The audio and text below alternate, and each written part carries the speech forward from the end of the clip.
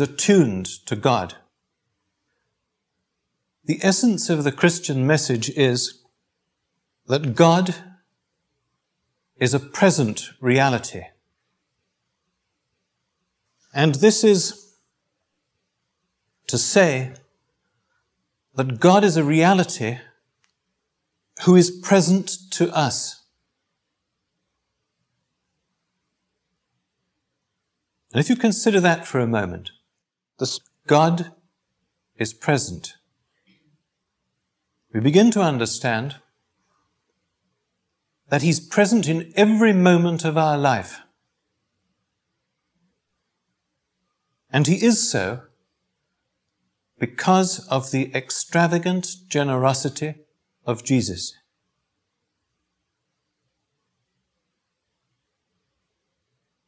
Presence of Jesus. And the call to us, the call to each one of us, is to respond to His presence, to live in it, and to respond to His generosity. We respond by becoming present to Him ourselves. And that means our hearts open to Him at all times. And the generosity of Jesus demands of us that we seek that presence selflessly.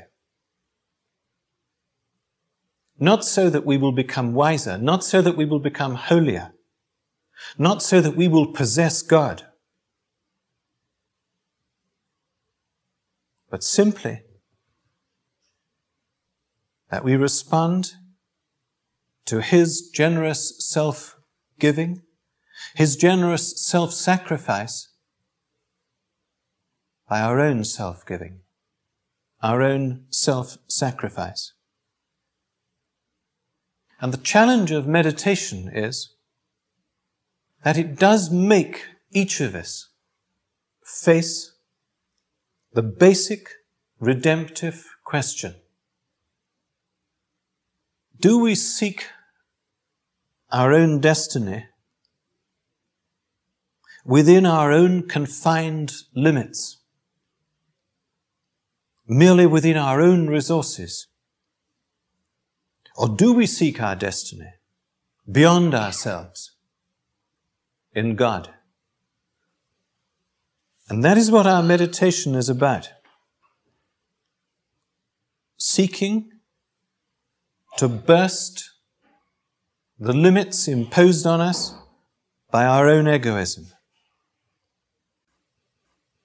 In a previous incarnation, I served in the counterintelligence service. And one of the jobs that I had to do was to locate radio stations operated by the enemy.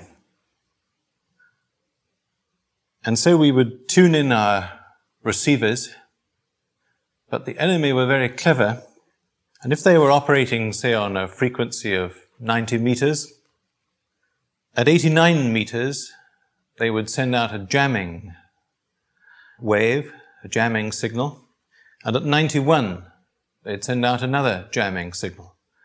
And so in order to tune in exactly on their station, you had to have a very, very fine tuning on your radio.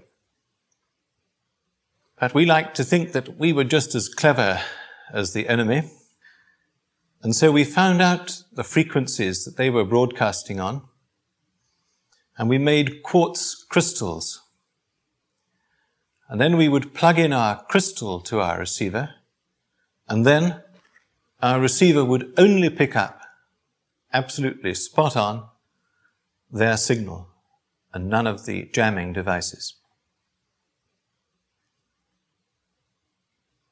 Now, I was just thinking about this the other day, and it struck me that the mantra is very like a quartz crystal. The enemy that we all face, our ego, is sending out all sorts of contrary signals around the wavelength of God. And what we have to do is to get on the God frequency exactly as we can. As you all know from your own experience, the mantra is not magic. It's not an incantation. And learning to say your mantra means learning to follow a way of life. A way of life in which everything in your life is attuned to God. And in a sense, everything in your life is attuned to the mantra.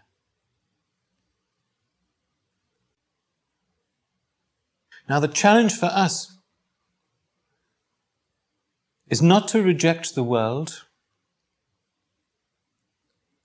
not to reject ourselves,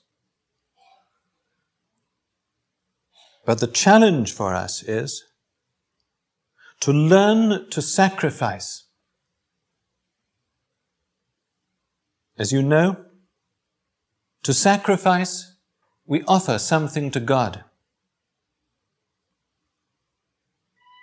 Everything offered to God. Now that is what our meditation does to our life.